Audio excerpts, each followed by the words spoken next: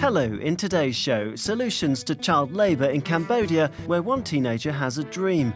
Over in Tokyo, UN Health Agency Chief Tedros Adhanom Ghebreyesus wishes the Olympic Games well, but reminds us that COVID-19 is racing ahead, not least in Africa. Also in the news, the High Commissioner for Human Rights issues an alert about the apparent widespread use of spy software. All this and more in this week's UN Catch-Up Dateline Geneva with me, Daniel Johnson, and Solange Beheltege-Cortez. Thanks for listening. Let's start with the news. In Tokyo, the head of the UN World Health Organization, Tedros Adhanom Ghebreyesus, has welcomed the Olympic and Paralympic Games as a chance to spread hope to the world. More than any other event, the Games have the power to bring the world together, to inspire, to show what is possible, Tedros told the International Olympic Committee ahead of the start of the event on Friday. He warned, however, that the world was now in the early stages of another wave of infections and deaths, and he urged all countries to embark on a massive global push to vaccinate at least 10% of their populations by September. The global failure to share vaccines, tests and treatments, including oxygen, is fueling a two-track pandemic. The haves are opening up, while the have-nots are locking down. This is not just a moral outrage. It's also epidemiologically and economically self-defeating. The longer this discrepancy persists, the longer the pandemic will drag on, and so will the social and economic turmoil it brings. Today, 75% of vaccines have been administered in just 10 countries, Tedros said, while in low-income countries, only 1% of people have received at least one dose. The development comes as the WHO reported a 12% increase in global new cases last week compared with the previous 7 days. Staying with COVID-19, nearly 7 in 10 African countries are not on course to reach the 10% COVID-19 vaccination target by the end of September, a senior official from the World Health Organization, WHO, said on Thursday. WHO Regional Director for Africa, Dr. Matshidiso Moeti, also warned that Africa's third wave of surging coronavirus infections was absolutely not over. Many countries were still at peak risk, Dr. Moeti said, adding that this week's Eid celebrations may result in a rise in cases. Latest data from the UN Health Agency indicates a small drop in infections in Africa after an 8-week surge, but this is only because of a sharp decrease in South Africa, which accounts for the bulk of the continent's reported cases. More than 20 African countries have seen cases rise by more than 20% for at least 2 weeks in a row, and the Delta variant has been found in 26 nations on the continent. Finally, UN Human Rights Chief Michelle Bachelet has spoken out against the apparent widespread use of Pegasus spy software to undermine journalists, activists and politicians. Its illegal use was extremely alarming and confirmed some of the worst fears surrounding the potential abuse of such technology, the High Commissioner said on Monday in response to leaked details about Pegasus. An investigation into the Pegasus data leak by a group of media organisations suggested widespread use of the software, which the manufacturers have insisted is only intended to target criminals and terrorists. Journalists and human rights defenders play an indispensable role in our societies, and when they are silenced, we all suffer, said the High Commissioner, who issued a reminder to all states that surveillance measures can only be justified in narrowly defined circumstances when necessary and proportionate to a legitimate goal. The headlines there, and this is UN Catch-Up Dateline Geneva with me, Daniel Johnson. Now to this week's interview, which takes us to northeast Cambodia's inland fishing waters. Fisheries are the backbone of the economy, but the 4.8 million people who live in Tonle Sap Lake are some of the poorest in Asia. Many families send their children to work on the water rather than to school in order to survive, but the Food and Agriculture Organization of the United Nations, FAO, is working with the government and partners to get youngsters back into class. Charlotte Lomas has more. It's low tide at Cambodia's Tonle Sap, Southeast Asia's largest freshwater lake. Fishing boats return to the docks, while children play on the mudflats. Their joyful cries are a stark contrast to Tum Sarum's childhood. In my childhood, I helped my mother make steamed rice cakes to sell, says the 41-year-old crouching as she skewers small fish. For as long as Sarum can remember, Work has been a part of her life. I needed to wake up very early in the morning. I rowed a boat from one village to the next to sell the cakes. After her father passed away, Sarum had to support her mother. That was why I quit school. Sarum's story is not uncommon. 19% of Cambodian children aged 5 to 17 work, most in agriculture, especially fisheries. Fishing and rice cultivation are the backbone of the country's economy. They're integral to Cambodian cultural identity and food security. While Tonle Sap Lake contributes over half of the country's fish production, its 4.8 million residents are some of Asia's poorest. Many face extreme poverty and parents have no choice but to send their children to work, explains Wan Ton from the Commune Committee for Women and Children. In the past 10 to 15 years, there has been a lot of child labour in the community. They always bring their children fishing with them, and they use their children to work for others to get extra income for their family. While it's legal in Cambodia for children aged 15 to 17 to work, what's not legal is when that work violates their rights. Child labour is defined as work that is inappropriate for a child's age, if it affects or interferes with a child's education, or if it is likely to harm their health and safety. That's child labour expert Ariane Janton from the Food and Agriculture Organization of the United Nations, FAO.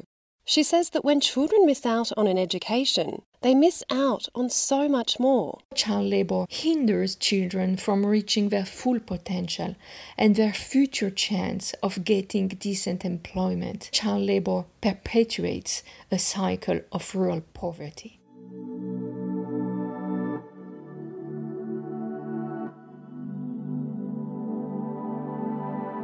That's why FAO is working closely with the Cambodian government and partner organisations to address the root causes of child labour.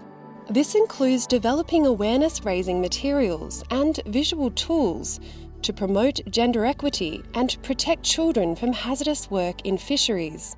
FAO also provides trainings to fisheries associations in helping identify and prevent child labour. Chom Chun took part in a training on child labour prevention. As chief of the Community Fisheries Committee, he travels to fishing villages in Kampong Chenang province to raise awareness about child labour. Today he's organised a community meeting in Konlang Pe village. I visited some families and explained to each family about child labour to make it clear to them. Fishing villages are often isolated with limited access to schools and transportation. As a result, many adult fisherfolk are illiterate and face poverty. Chun's mission is to encourage them to send their children to school. He explains to them how the community stands to benefit as well. Suppose we can eliminate child labour in the community. In that case, our community gets many advantages. Why? Once enough children are going back to school, then there are resources in the community.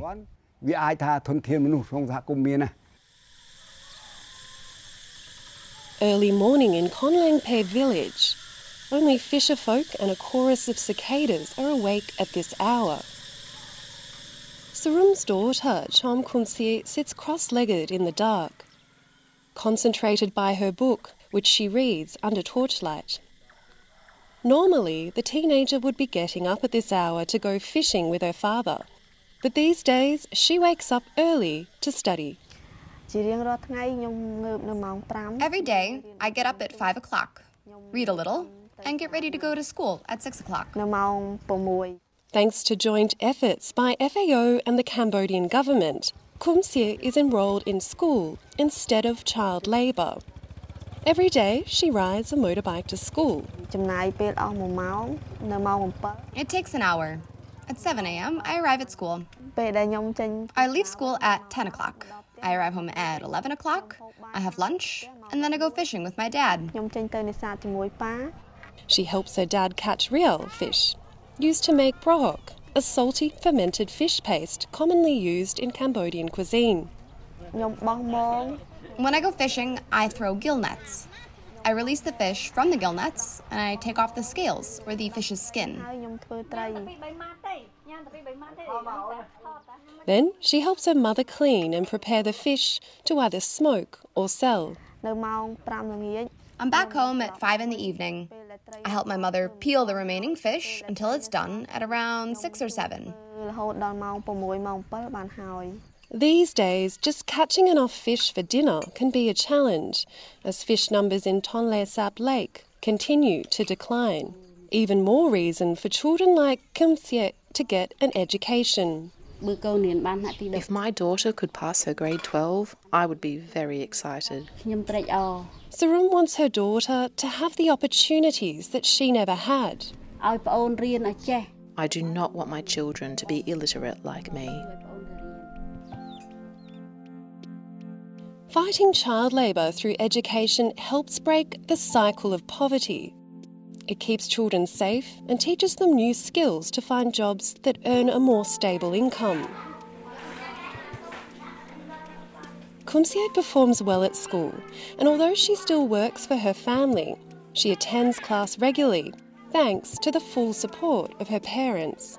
Her dream is to one day become a teacher in her own community. I want to be a teacher in the village because there is always a shortage of teachers. If there is a teacher in a village, it is easy to educate children and allow them to acquire knowledge. Which just goes to show that fighting child labour through education really does benefit everyone. Charlotta Lomas from the Food and Agriculture Organisation there, and teenage student Chum Himsia, who's wise beyond her years. Joining me now is regular guest Solange Behotege-Cortez for some closing thoughts. Hi Solange. Hola Daniel. Listening to Chum Himsia there, I was struck by how fragile her dream is to become a teacher, but also at the same time how motivated she must be to get up at 5 a.m. to study before that long journey to school on a motorbike. I really hope Chum Himsia can fulfill her dream of becoming a teacher in her community. But she faces a great challenge just being a child. What does Chum's future look like? In The Old Man and the Sea by Ernest Hemingway, a young boy looks after the old man and will become an old fisherman just like him, unless, like other young people, he goes to the city in search of better opportunities. But Daniel, cities are not the answer necessarily. Felipe Quispe was a strong indigenous leader in La Paz, Bolivia. Once, a journalist asked him why he wanted to run in politics. He replied, "So that my daughter will not be your domestic worker." Quispe was referring to a sad reality that persists today. In La Paz, I saw many mothers coming from rural areas begging my great aunts to place their daughters as domestic workers with their friends. They had only one hope, that in exchange for their work, they could be allowed to go to the school. These girls were between 9 and 12. They held on to the dream that if they studied, they would have a future with more opportunities. If not, they would be destined to remain a domestic worker, suffering discrimination, racism, and mistreatment. There must be time to play. Children need to be children, just children, unless we want armies of boats with old men, like Hemingway's Old Man and the boy that looks after him. Thank you, Solange, for sharing your memories from Bolivia.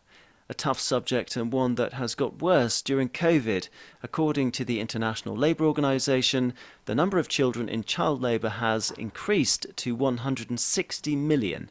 9 million more youngsters are at risk of being pushed into work by the end of next year because of the pandemic, and this could rise to 46 million unless governments can step in.